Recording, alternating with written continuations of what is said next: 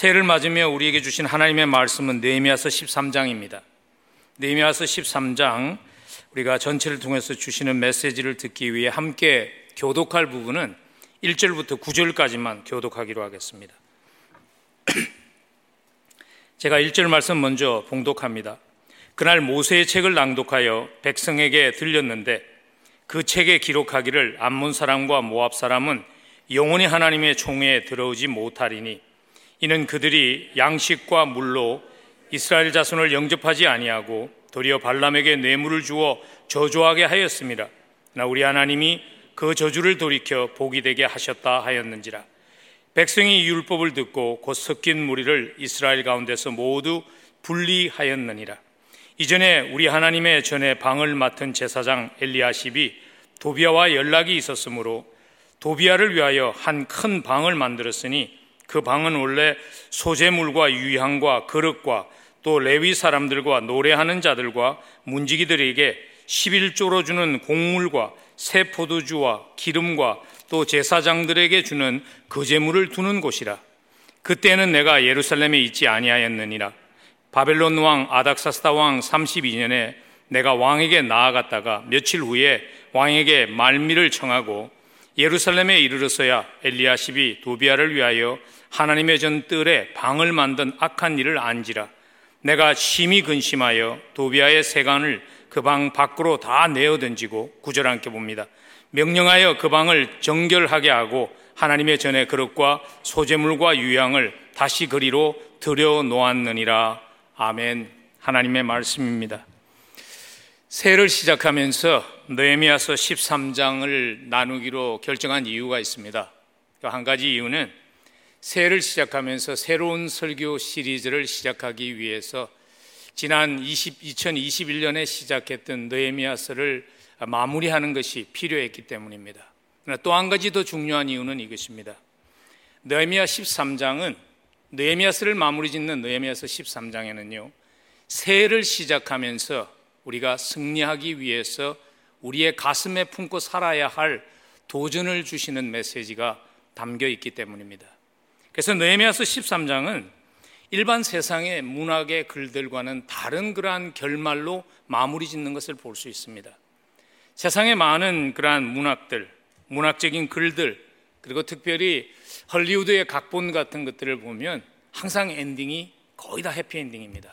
예를 들자면 신데렐라라든지요, 사운드 오브 뮤직이라든지 또는 락이라든지 또 최근에 유행했던 프로즌과 같은 그러한 스토리들을 보면 항상 해피엔딩으로 마치죠. 느헤미야서를 그렇게 마칠 수 있었습니다.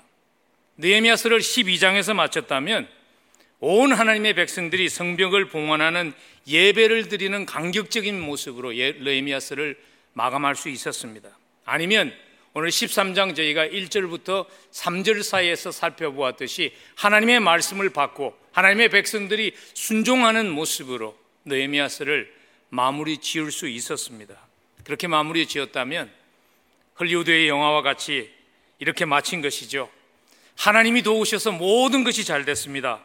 그 후로 하나님의 사람들은 항상 승리하며 행복하게 살았습니다 하는 메시지로 느헤미야서를 마무리 지을 수 있었습니다. 근데 그렇게 마무리 짓지 않죠. 마치 느헤미야의 인생의 가장 중요한 시간 12년을 들였던, 정말 공을 들였던 그 탑이 한순간에 무너진 것과 같은 그러한 인상을 주는 스토리들을 느헤미야서 13장 4절 이하에 기록한 것은요, 특별한 의미가 있죠. 물론 역사를 숨김없이 기록하고자 하는 의도도 있지만은 저자가 의도적으로 어디에서 자기의 기록을 마칠지 결정할 수 있었습니다. 성공적으로 모든 것이 잘 되는 그 모습으로 느헤미야서를 마무리 지을 수 있었습니다. 그러나 그렇게 마무리 짓지 않은 것은 우리에게 기억하라는 것입니다. 우리의 인생이 헐리우드의 영화와 같이 항상 해피엔딩이 아니라는 것이죠. 하나님의 백성으로 이 땅을 살기 때문에 마치 영화의 마지막과 같이 Live happily ever after와 같이 항상 끝나지 않는다는 것입니다.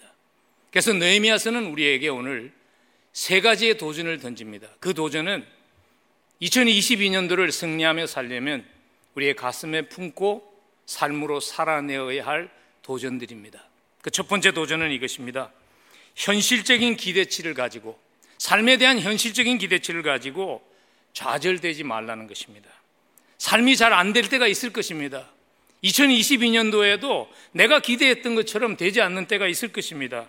그때 좌절되지 말고, 마치 없어야 하는 일이 있는 것처럼 생각하지 말고 현실적으로 받아들이고 다시 시작하라는 것입니다. 느헤미야가 다시 시작한 나이가 아마 거의 저 나이 때인 것 같아요. 60대 초반이었던 것 같아요. 처음 예루살렘에 느헤미야가 왔을 때 40대 중반이었습니다. 12년 동안을 그의 인생의 골든타임이겠죠. 황금기를 하나님의 나라를 위해 바칩니다.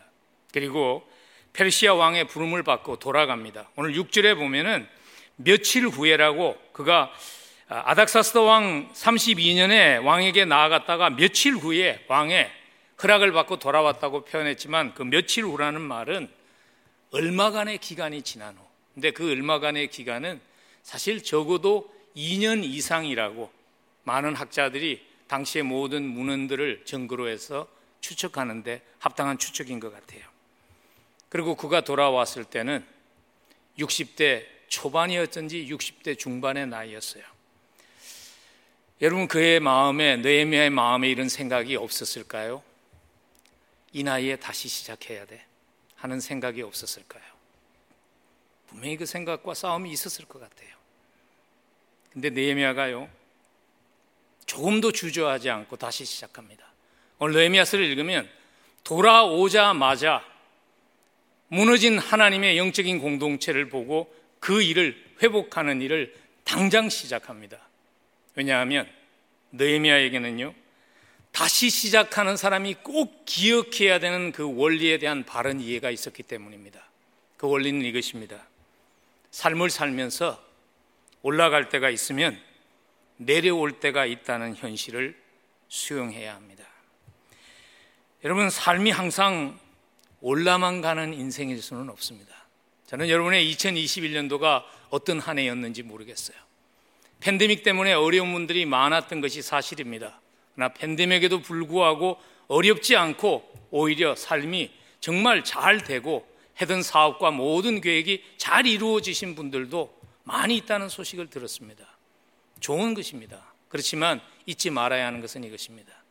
삶이 만일 어려운 분들은 계속 내려만 가지 않을 것입니다. 내려가면 올라갈 때가 있습니다. 계속 올라가신 분들은 기억하십시오. 계속 올라만 가지 않을 것입니다. 올라갈 때가 있으면 인생은 내려올 때가 있다는 것이지요. 느헤미야가 오늘 그것을 받아들였죠. 근데 참 쉽지 않은 결정이었을 것 같아요. 왜냐하면 우리가 삶을 살면서 당하는 가장 깊은 아픔은요, 물질을 잃어버리는 것 아닙니다.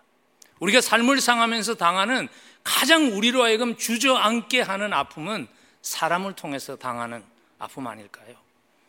오늘 느헤미야에게 있었던 아픔이 그런 아픔이었죠. 돌아오니까 먹을 것이 없다고 레위인들이 말이죠, 그냥 다 자기의 부름의 현장을 포기하고 떠나가고, 하나님의 예배를 위해서 지어졌던 그 처소가 개인의 무슨 사업장으로 사용되는 그러한 모습을 보면서, 그것을 한 사람은 다른 사람도 아니고 영적인 지도자였던 엘리야십이라는 제사장이었다는 그 사람에 대한 실망이 느헤미야에게 아마 큰 상처였을 것 같아요.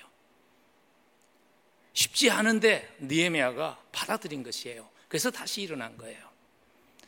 기독교의 역사를 보면요, 정말 영적인 거장이지만 사람의 낙심해서 무너진 그러한 스토리들이 있습니다. 그 중에 대표적인 한 스토리가 존 켈빈에 대한 얘기죠. 요즘은 존 켈뱅이라고 부르더라고요. 중세 때 종교개혁의 중심적인 사람 아닙니까? 신학자고. 그가 살았던 제네바라는 시를요, 교회뿐만 아니라 도시의 상인들을 영적으로 사는 도시로 제네바를 영적 부흥으로 바꾸었던 주역이 존 칼뱅이었습니다. 근데 얼마 가지 않아서 그가 제네바시를 잠시 떠나 있는 동안에 제네바시의 시민들이 예전의 모습으로 돌아갑니다. 여러분, 종교개혁을 할 때 종교개혁은요, 교황청을 대상으로 개인이 하는 목숨을 걸었던 싸움이에요. 산전수전을 다 겪었던 칼뱅이 얼마나 깊은 상처를 입었던지 기록에 의하면요, 그가 죽을 때까지 다시는 제네바스의 발길을 들여놓지 않았다고 그럽니다. 사람에게 당하는 상처가 우리가 주의 일을 하면서 있습니다. 왜냐하면 주의 일이라는 것은 사람을 통해서 하는 것이고 사람과 함께 하는 것입니다. 그래서 올 한 해도 삶 가운데서 사람을 통한 아픔이 있을 것입니다. 올 한 해도 삶을 살아가면서 하나님의 은혜로 좋은 사람들 만나고 성공적인 그러한 정상에 오르는 경험도 있지만 사람들 때문에 나락으로 떨어지는 그런 경험도 일어날 것입니다. 그때마다 여러분 기억하십시오. 하나님의 역사는 항상 승승장구하는 가운데 승리만을 이루며 올라가세 하는 과정을 통해서만 하나님의 나라가 확장되지 않는다는 것을 기억하십시오. 기독교의 역사를 보면요, 초대교회 때 성령의 강한 기름 부음이 있었죠. 그때 하루에 3,000명이 회개했습니다. 예루살렘이 변했어요. 유다라는 지방이 변했어요. 사마리아를 변하고 온 세계가 땅끝까지 이르러 복음으로 세상이 변했습니다. 근데 불과 한 세대가 지났을 때, 또 길게 잡아서 뭐 2세대라고 말하는 분들도 있지만은 정말 얼마 되지 않은 시간이 지났을 때 주 90년경에 요한계시록이 기록되었습니다. 요한계시록이 기록되었을 때 요한계시록에서 당시의 교회 7개를 평가하죠. 그 중에서 가장 약하고 힘이 없었던 빌라델피아 교회를 제외하고는 모든 교회가 무너졌습니다. 라우디아 교회는 많은 교인들이 모였는지 모르지만 세상적인 교회가 되었습니다. 에베소 교회는 신학적으로 많은 싸움을 하면서 하나님을 향한 사랑이 식어버린 영적으로 메마른 교회가 되었습니다. 그러나 2000년이 지난 지금, 그 당시만 해도 요한 서신을 받았던 많은 사람들이 그렇게 생각했잖아요. 이렇게 간다면 하나님의 교회가 무너지지 않을까. 근데 2000년이 지난 오늘날 많은 업앤다운이 있었지만 하나님의 교회가 하나님의 나라를 펼치고 이 땅에 하나님의 나라를 세우는 일을 계속합니다. 우리의 인생도 마찬가지입니다. 동일한 원리가 개인적인 삶에도 적용될 것입니다. 여러분, 내려갈 때가 꼭 실패의 때는 아닙니다. 내 인생이 내려가는 순간에 있을 때, 골짜기에 서 있을 때에도 하나님이 역사하고 계시며 그 순간도 하나님이 쓰시는 순간이라는 것을 기억하는 것이 필요합니다. 굉장히 유명한 분이죠. 영적인 삶에 대해서 얘기할 때마다, 미국의 영적 각성 운동을 말할 때마다 빠지지 않고 등장하는 자나탄 에드워드 목사님. 1735년부터 1740년도까지 미국을 깨우는 영적 각성 운동의 제1차 운동의 주요 가운데 한 사람이 자나탄 에드워드 목사였습니다. 자나탄 에드워드 목사님이요, 교회를 바꾸고 주변 세상을 바꿨어요. 뉴잉글랜드가 변했습니다. 얼마나 강력한 성령의 임재가 있었는가 하면 당시에는 이런 전등이 없었잖아요. 회중들을 모아놓고 촛불을 들고 설교한 것이 아니라 그가 쓴 설교를 읽었습니다. 읽기 시작하면 시작할 때 회중들이 성령의 감동으로 흐느끼며 회개를 할 정도로 강력한 성령의 역사가 있었습니다. 근데 놀라운 것은요, 그런 성령의 대역사가 있고 난 불과 몇 년 후에 자나탄 에드워드 목사가 자기 교회에서 쫓겨납니다. 파일 당합니다. 회중교회였는데. 그리고 그 이후로 그의 나머지 모든 일생은 거의 잊혀진 존재로 미국에서 아메리칸 인디안 선교를 하면서 평생을 보냅니다.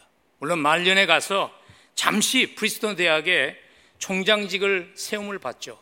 근데 총장으로 세움 받은 후에 취임 5주 만에 천년두로 세상을 떠납니다. 그러나 그의 삶은요, 그가 인생의 골짜기를 지나가면서 남겼던 많은 믿음의 발자취가 오늘 수많은 믿음의 사람들로 하여금 하나님의 길을 따라가게 하는, 우리의 십자가를 지고 주를 따라가게 하는 얼마나 소중한 역할로 하나님이 쓰셨는지 모릅니다. 여러분, 이 영적인 패턴을 기억해야 합니다. 올라갈 때가 있으면 내려갈 때가 있습니다. 그러나 내려가는 그 순간에도 그 순간을 하나님이 붙잡고 쓰신다는 것을 기억해야 합니다. 특별히 교회에서 오슴과 오스매로 섬기는 분들이 계시죠. 저희 교회에도 제사 삼는 일을 하는 분들이 있습니다. 할 때 꼭 기억하십시오. 눈의 결과가 안 보일 때, 사람 때문에 내 마음이 무너질 때, 너무나 변하지 않는 한 사람을 바라보며 내가 소중한 나의 삶을 낭비한 것이 아닌가 하는 의문이 들어올 때, 왜 나에게는 사람을 바꾸는 능력이 없는가 하는 의문이 들어올 때 기억하십시오. 하나님은 여전히 일하시고 계시며 하나님은 그 일을 완성하실 것입니다. 올라갈 때가 있으면 내려갈 때가 있습니다. 그러나 하나님의 계획은 차질 없이 진행되며 이루어집니다.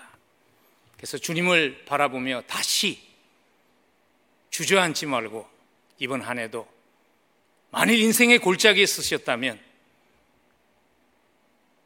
다시 주님을 바라보며 일어서는 2022년도가 되기를 간절히 축복합니다. 그래서 히브리서 기자는 우리에게 이렇게 도전합니다. 히브리서 12장 2절부터 3절입니다. 믿음의 주요 또 온전하게 하시는 이인 예수를 바라보자. 그는 그 앞에 있는 기쁨을 위하여 십자가를 참으사 부끄러움을 개의치 아니하시더니 하나님 보좌 우편에 앉으셨느니라. 너희가 피곤하여 낙심하지 않기 위하여 죄인들이 이같이 자기에게 거역한 일을 참으신 일을 생각하라. 여러분, 예수님의 삶에 있어서 인간적으로 보면 가장 깊은 골짜기였던 십자가의 사건이 우리의 인생을 바꾸었고 인류의 역사를 바꾸었습니다. 느헤미야가 다시 시작할 수 있었던 비결은요, 아직 이루어지지 않은 그 일을 하나님이 이루실 것이라는 그 영적인 믿음의 기대감을 저버리지 않았기 때문이죠. 그래서 자기의 12년간의 섬김이 실패라고 단정짓고 주저앉은 것이 아니라, 나에게 이제는 얼마 남지 않은 시간 동안에 12년 동안도 안 됐는데 내가 무엇을 할 수 있는가 생각하며 주저앉은 것이 아니라 자기에게 주어진 시간이 얼마이든지 다시 일어난 것입니다. 여러분, 다시 시작해야 할 때 기억하십시오. 하나님이 여전히 그 순간들을 쓰셔서 위대한 일을 이루실 것을 기대하십시오. 윌리엄 캐리라는 인도의 선교사가 그 위대한 한마디를 했죠. 하나님이 하실 위대한 일을 기대하라. 그리고 하나님을 위해 위대한 일을 시도하라. Expect great things from God. Attempt great things for God. 여러분, 윌리엄 캐리가요, 얼마나 파란만장한 삶을 살았는지 모릅니다. 그의 일생을 읽으면 이런 의문을 가지게 합니다. 이렇게까지도 복음을 전해야 할 필요가 있을까? 아내가 정신병이 나요. 자식이 죽어요. 그리고 윌리엄 캐리의 그 사역의 마지막 장에 그가 20년이라는 세월을 들여서 인도에 복음이 전해지게 하기 위해서, 인도에는 지역이 넓기 때문에 다이얼렉트가 방언이 굉장히 많습니다. 지역말이. 그 말을 복음으로 이해하게 하기 위해서, 복음을 이해하게 하기 위해서 사전을 만들었어요. 문법책을 만들었어요. 근데 20년 동안 수고해서 거의 다 된 그 책이 한순간에 불이 나서 잿더미가 됩니다. 그때 윌리엄 캐리가 그 잿더미 위에 서서 자기와 함께 수고한 동료들을 모으고 선포했던 하나님의 말씀이 로마서 8장 28절입니다. 우리가 알거니와 하나님을 사랑하는 자, 곧 뜻대로 부르심을 입은 자들에게는 모든 것이 합력하여 선을 이루느니라. 그리고 그가 이렇게 말합니다. 하나님이 어떻게 역사하실지, 하나님이 이 잿더미를 어떻게 쓰실지 우리는 모릅니다. 그러나 나는 믿습니다. 우리 하나님은 합력하여 선을 이루시는 하나님이라는 것을 내가 믿습니다. 하나님이 어떻게 일하셨을까요? 그 소식이요, 윌리엄 캐리의 조국이었던 영국에 전해집니다.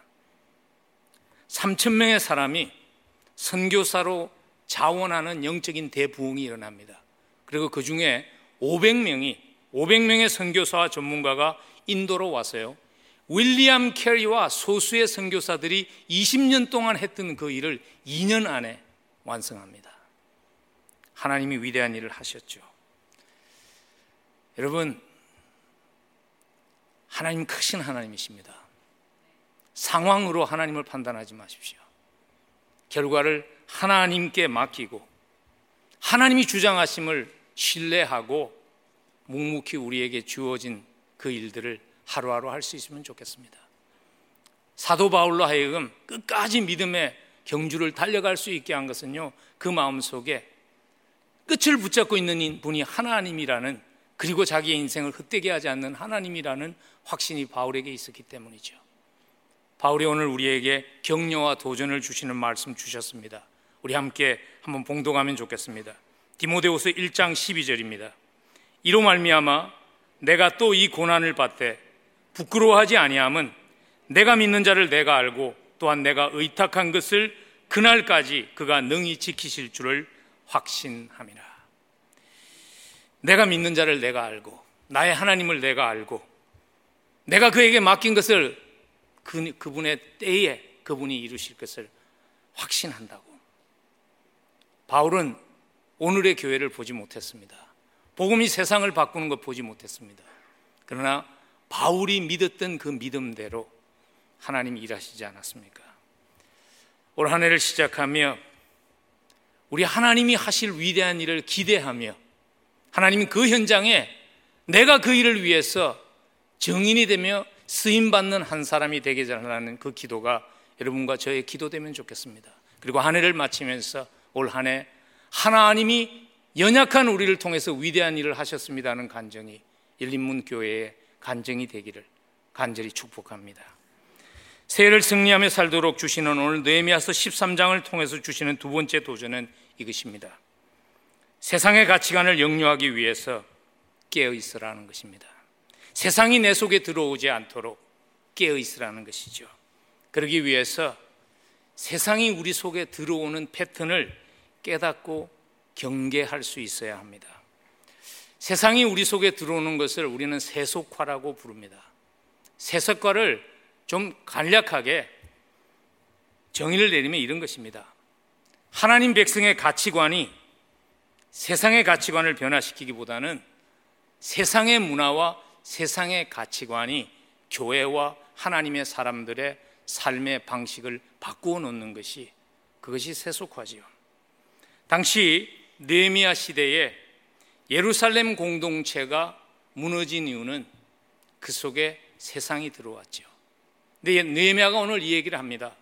우리 속에 세상이 들어오게 한 그 원인과 패턴이 우리 조상의 때와 하나도 다름이 없다는 것입니다. 그래서 26절에서 느헤미야가 이런 말을 합니다. 또 이르기를 옛적에 이스라엘 왕 솔로몬이 이 일로 범죄하지 아니하였느냐. 솔로몬의 시대나 우리 조상 솔로몬의 시대나 지금이나 세상이 우리 속에 들어오게 된 그 원인과 패턴이 동일하다는 것입니다. 그리고 그것은 또한 우리에게 말합니다.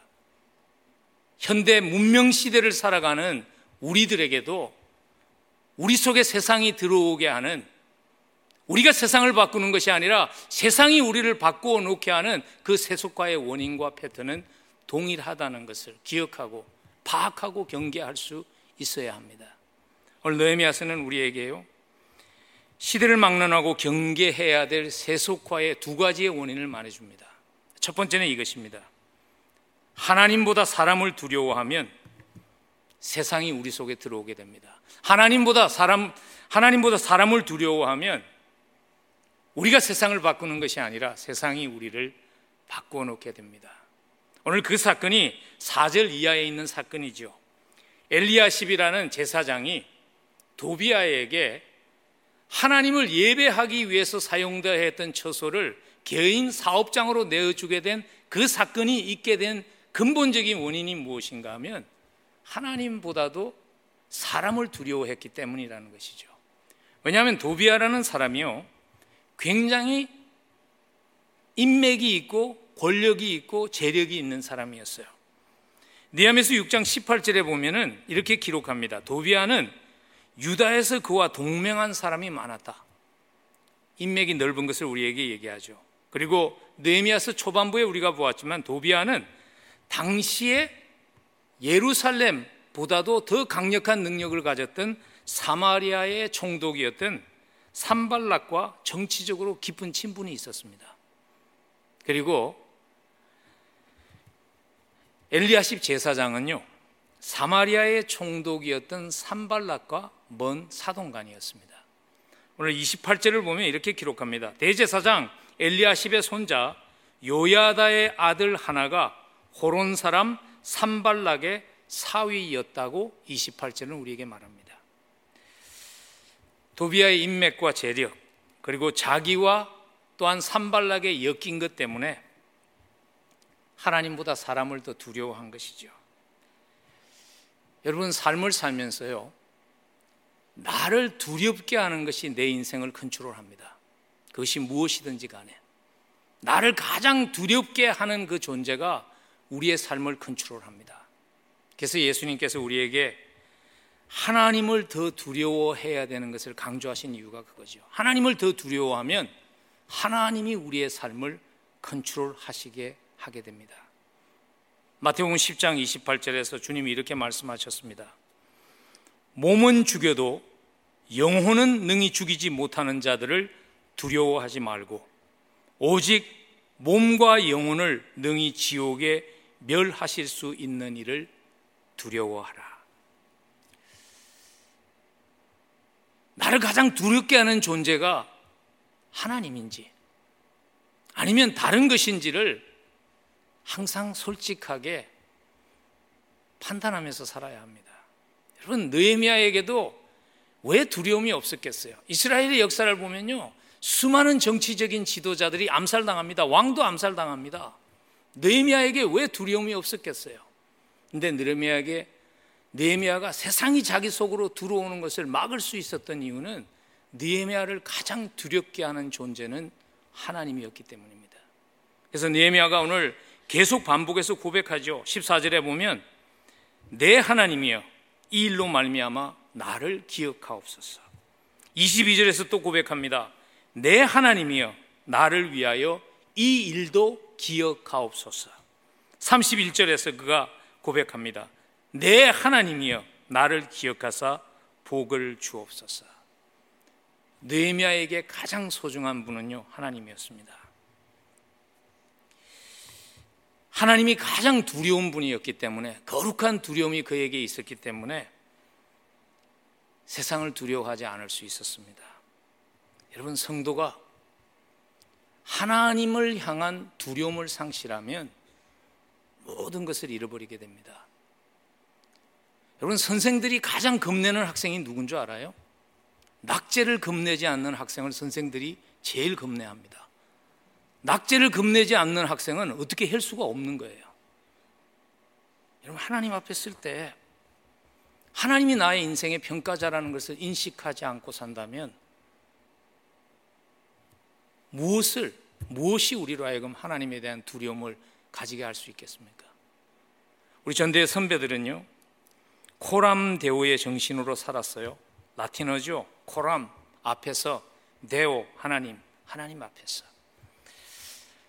2022년도가 우리로 하여금 더욱더 하나님 앞에서 살게 하는 한 해가 되면 좋겠습니다. 하나님 앞에 살면 하나님이 승리케 하실 것입니다. 하나님 앞에서 살았기 때문에 하나님이 승리하게 하셨다는 고백이 여러분과 저의 간증되기를 간절히 원합니다. 오늘 느헤미야서 13장을 통해서 기억하고 경계해야 할 우리 속에 세상이 들어오게 하는 또 한 가지의 원인이 있습니다. 경고하는 원인은 이것입니다.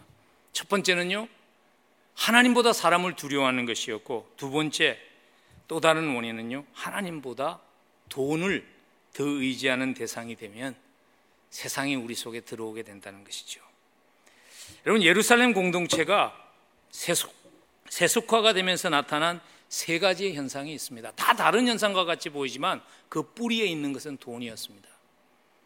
10절과 13절에 보면요, 11조를 등한시한 것, 15절과 21절 사이에서 안식일을 무시하고 상거래를 한 것, 23절과 23절부터 27절에 나타난 이방인과 금지된 혼인을 한 것, 그것은 전부 다 드러난 결과예요. 그러나 그 중심에 있었던 문제는 돈이었죠. 여러분, 돈이, 재물이 막강한 파워를 가지고 있잖아요. 그래서 예수님이 우리에게 경고하지 않았습니까? 돈이, 재물이 우리의 삶에서 하나님 행세할 수 있다고. 여러분 기억하시죠? 마태복음 6장 24절, 한 사람이 두 주인을 섬기지 못할 것이니 혹 이를 미워하고 저를 사랑하거나 혹 이를 중히 여기고 저를 경히 여김이라. 너희가 하나님과 재물을 겸하여 섬기지 못하느니라. 여러분 가끔 이런 분들을 제가 만납니다. 목사님, 내 나이에 돈 문제는 초월했습니다. 그렇게 말하는 사람은요, 자기를 모르는 거예요. 여러분, 돈의 파워 앞에 나는 아무 문제 없습니다 말할 수 있는 사람이 아무도 없습니다. 물질이 우리의 삶을 좌우하지 않도록 깨어 있어야 합니다. 물질 그 자체가 악한 것이 아닙니다. 하나님은 물질을 우리에게 하나님의 영광을 위해서 쓰는 도구로 쓰라고 주신 거예요. 그런데 물질이 의지의 대상이 되면 물질이 우리의 삶을 좌지우지하게 됩니다. 돈은 세상의 신입니다. 하나님보다 돈을 더 의지하는 실수를 하게 되니까 이스라엘 백성들이 자기들이 하나님을 보여주는 공동체가 되기 위해서 하나님이 자기들에게 주신 다른 모습의 삶을 쉽게 저버린 거예요. 이스라엘 백성들에게 하나님께서 하신 일이 그거 아니에요. 사실 구별한 것이죠. 그래서 그들을 통해서 하나님을 보게 하기 위한 것인데 그들이 하나님보다 돈을 의지하게 되니까 돈의 소나기 아래서 놀아난 것이죠. 돈보다 하나님을 전적으로 의지하고 살려면요, 우리가 꼭 해야 하는 일이 있습니다. 하나님이 우리를 위해서 행하신 일을 기억할 수 있어야 합니다. 이스라엘 백성들이 너무 쉽게 잊어버렸어요. 100년 동안 할 수 없는 일을 하나님이 52일 만에 예루살렘 성벽을 완성하셨잖아요. 근데 이스라엘 백성들이 그것을 불과 몇 년 만에 잊어버립니다. 우리도 예외가 아니잖아요. 노력하지 않으면 잊어버려요. 제가 요즘 잊어버리지 않으려고 노력합니다. 왜냐하면 가슴 아프게도 평생을 하나님의 은혜로 살고 인생의 마지막에 깜빡 잊은 것 같아요. 그래서 돈에 넘어진 믿음의 선배들의 얘기를 너무 많이 듣기 때문입니다. 그런 얘기를 들을 때마다 제 자신에게 말합니다. 너도 예외가 아니라고. 깨어 있으라고. 잘 마칠 수 있도록 깨어 있으라고 제 자신에게 저는 깨우칩니다. 여러분, 하나님이 우리에게 주신 은혜가 있잖아요. 그 은혜를 잊으면, 그 은혜가 당연해지면 다른 것들을 의지할 수밖에 없는 것이잖아요. 하나님을 경험한, 크신 하나님을 경험한 일들을 여러분 기록해 놓으세요. 파일로. 요즘같이 좋은 세상은 그냥 컴퓨터에 넣어서 파일에 넣어놓으면 되잖아요. 그리고 폴더 하나 만들어 놓고 종종 들어가셔서 보셔야 해요. 하나님이 하셨던 크고 놀라운 일들을. 이스라엘 백성들에게 끊임없이 홍해가 갈라졌던 사건, 요단강을 건넜던 사건을 상기시킨 이유가 무엇인가 하면 하나님이 하신 일을 기억하라는 것입니다. 우리의 삶 속에도 하나님이 하신 일이 있죠. 하나님이 저희 삶 속에 하신 일이 있어요. 제 삶을 요즘 많이 좀 생각합니다. 한때 집에 정원사를 두고 사는 그러한 시절에 산 적도 있어요. 한때는 바퀴벌레와 밤에 쥐듯 소리에 놀라서 깨는 그러한 자리에서도 살아본 적이 있어요. 아무것도 없이 미국에 유학 와서 예수를 만나고 예수께서 내 힘이 되시고 내 짐을 져주시고 수고하고 무거운 짐진 자에게 평안을 주시고 오늘까지 하나님께서 나를 인도하셨습니다. 여러분의 삶에 하나님의 크고 놀라우심을 경험했던 그러한 사건들 여러분 기록해 놓으십시오. 그리고 돌아가십시오. 그리고 그 사건으로 돌아갈 때마다 하나님의 약속의 말씀으로 우리 자신을 채워야 합니다. 하나님이 우리에게 이렇게 약속하셨습니다. 로마서 8장 32절에서 자기 아들을 아끼지 아니하시고 우리 모든 사람을 위해서 내주시니가 어찌 그 아들과 함께 모든 것을 우리에게 주시지 아니하시겠느냐. 히브리서 13장 5절에서 이렇게 약속하십니다. 돈을 사랑하지 말고 있는 바를 족한 줄로 알라. 그가 친히 말씀하시기를 내가 결코 너희를 버리지 아니하고 너희를 떠나지 아니하리라 하셨느니라. 하나님은 제 삶 속에서 그 약속을 지키셨습니다. 그리고 오늘도 지키고 계십니다. 여러분의 삶도 하나님의 은혜로 여기까지 오게 하셨습니다. 2022년도가 그 하나님의 은혜를 기억하며 십자가 앞에 서서 내가 받은 사랑을 기억하는 그러한 시간이 많이 있기를 축복합니다. 그래서 2022년도를 통해서 하나님의 사랑을 더 깊이 경험하는, 하나님을 더 깊이 알아가는 은혜가 여러분들의 삶 속에 있기를, 그래서 세상을 이기는, 세상이 나를 바꾸는 것이 아니라 그리스도를 만난 내가 세상을 바꾸었다는 간증이 여러분의 승리의 간증 되시기를 간절히 축복합니다. 마지막으로 오늘 새해를 승리하며 살도록 우리에게 주시는 세 번째 도전은 이것입니다. 다시 세움의 부름을 책임지라는 것입니다. 느헤미야서 13장은요 열린 결말로 남겨둔 것과 같은 말씀입니다. 끝을 맺은 것이 아니라 그냥 열어놓은 것과 같은 말씀이 느헤미야서 13장이에요. 그래서 느헤미야서 13장을 보면요 이스라엘 백성들이 느헤미야가 돌아와서 했던 다시 세움의 그 노력의 결과로 어떤 결과를 맺었고 어떤 결정을 했는가에 대한 기록이 없어요. 느헤미야서를 보면 9장과 10장 같은 데 보면은 백성들이 회개하고 결단한 그러한 맹세가 기록되어 있습니다. 오늘 13장 1절과 3절에 보아도 백성들이 하나님의 말씀을 받고 어떻게 반응했는가에 대한 기록이 있습니다. 근데 4절 이하에 보면요 백성들의 반응에 대한, 결단에 대한 기록이 없어요. 저는 그 이유가, 그 답이 느헤미야의 지금 다시 세움을 향한 그 부름에 대한 그의 외침이, 그 외침에 대한 답이 당시 예루살렘 사람들만을 향한 외침이 아니라 오늘 살아가는 우리에게 외치는 하나님의 음성이라는 것입니다. 느헤미야서 13장은 열린 결말로 말을 마치면서 우리로 하여금 느헤미야서 14장을 살아가는 주인공이 되라고 말씀하십니다.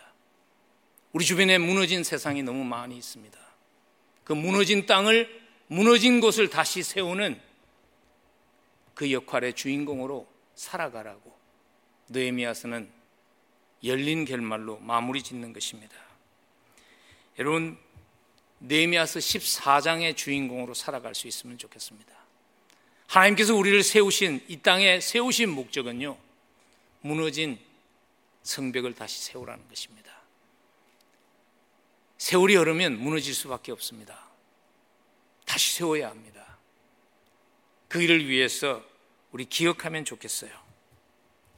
하나님이 나를 무너진 곳을 지적하는 손가락으로, 무너진 것을 지적하는 입술로 세운 것이 아니라 무너진 곳을 세우는, 삽과 쟁기를 잡는 손으로 나를 세우셨다는 것을 기억할 수 있으면 좋겠어요. 좀 가슴 아픈 현상이 이런 것 같아요. 요즘 보면은 반짝 입긴을 끄는 책들이라든지 설교들을 들어보면요 비난과 손가락질의 글이 너무 많아요. 예를 들면 이전 세대의 제자 훈련은 실패했습니다. 이전 세대의 제자 훈련이 없으면 오늘 세대의 제자 훈련이 있을 수 있나요? 기성교회가 변질했습니다. 그 교회가 없었다면 우리가 오늘 이 자리까지 올 수 있었나요? 여러분, 자기의 세움의 의무를, 세움의 부름을 감당하면서 자기 의의 함정에 빠지지 않도록, 지적하는 것으로 대리 만족을 누리는 교만에 빠지지 않도록 깨어 있어야 합니다.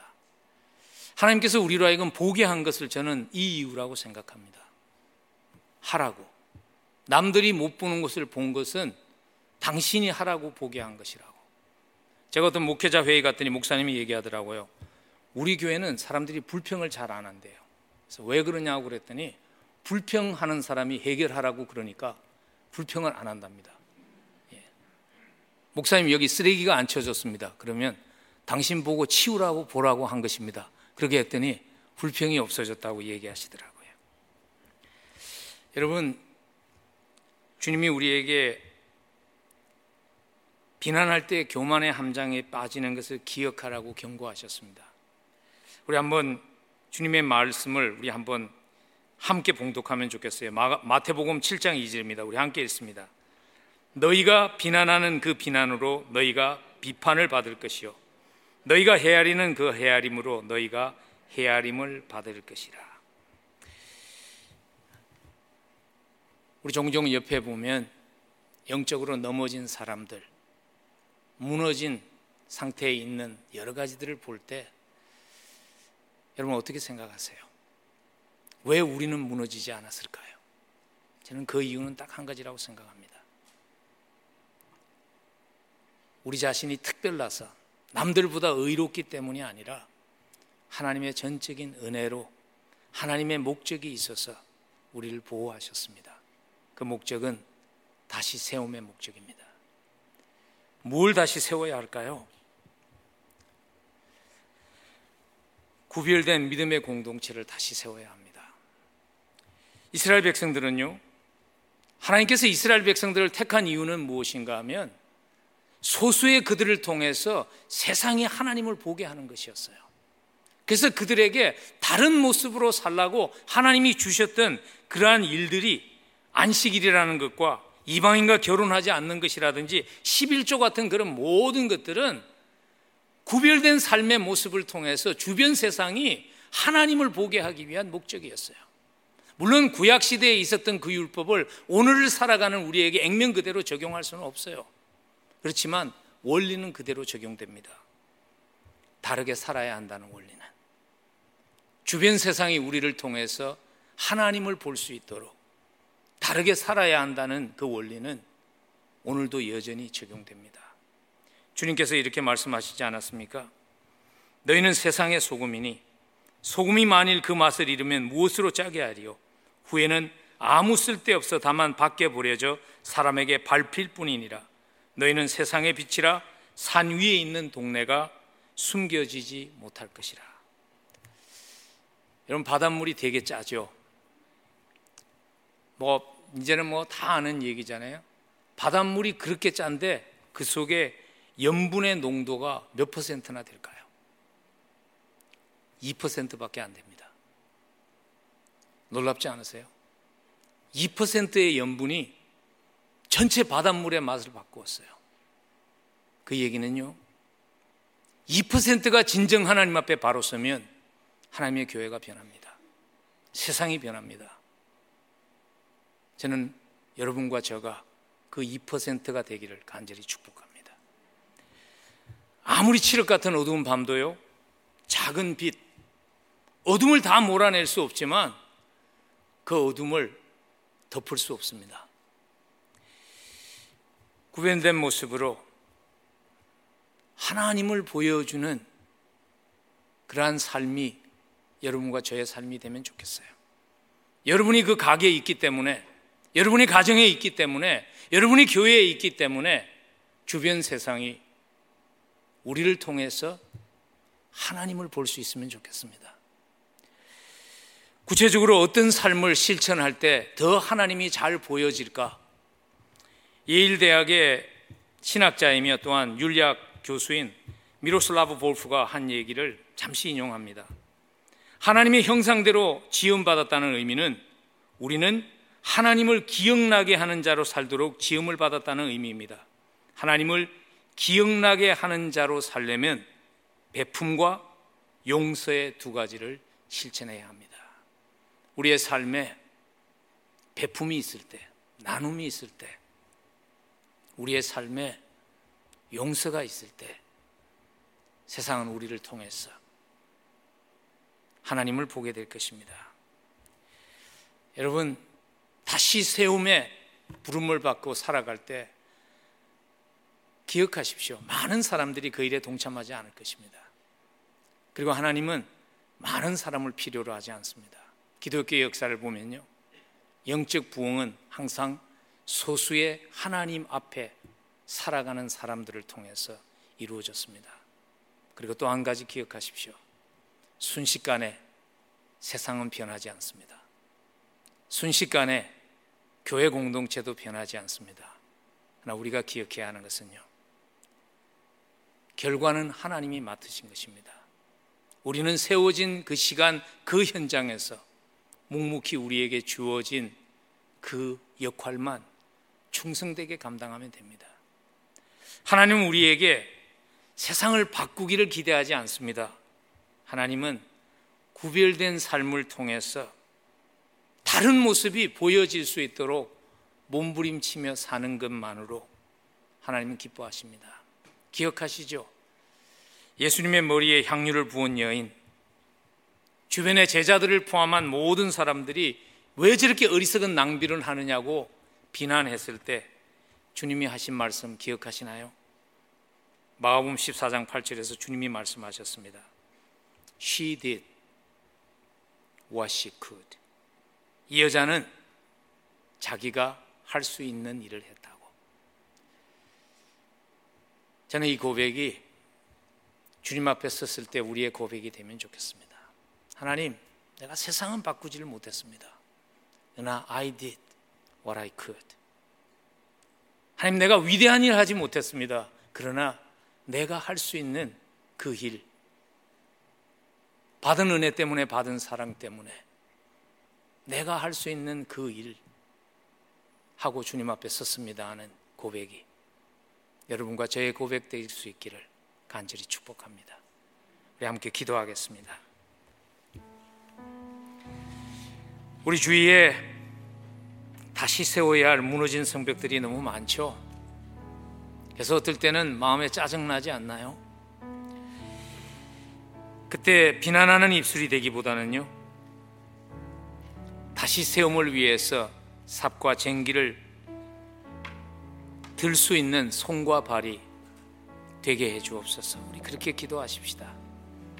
하나님, 다시 세움을 보게 하셨다면 하나님이 나를 부르신 것입니다.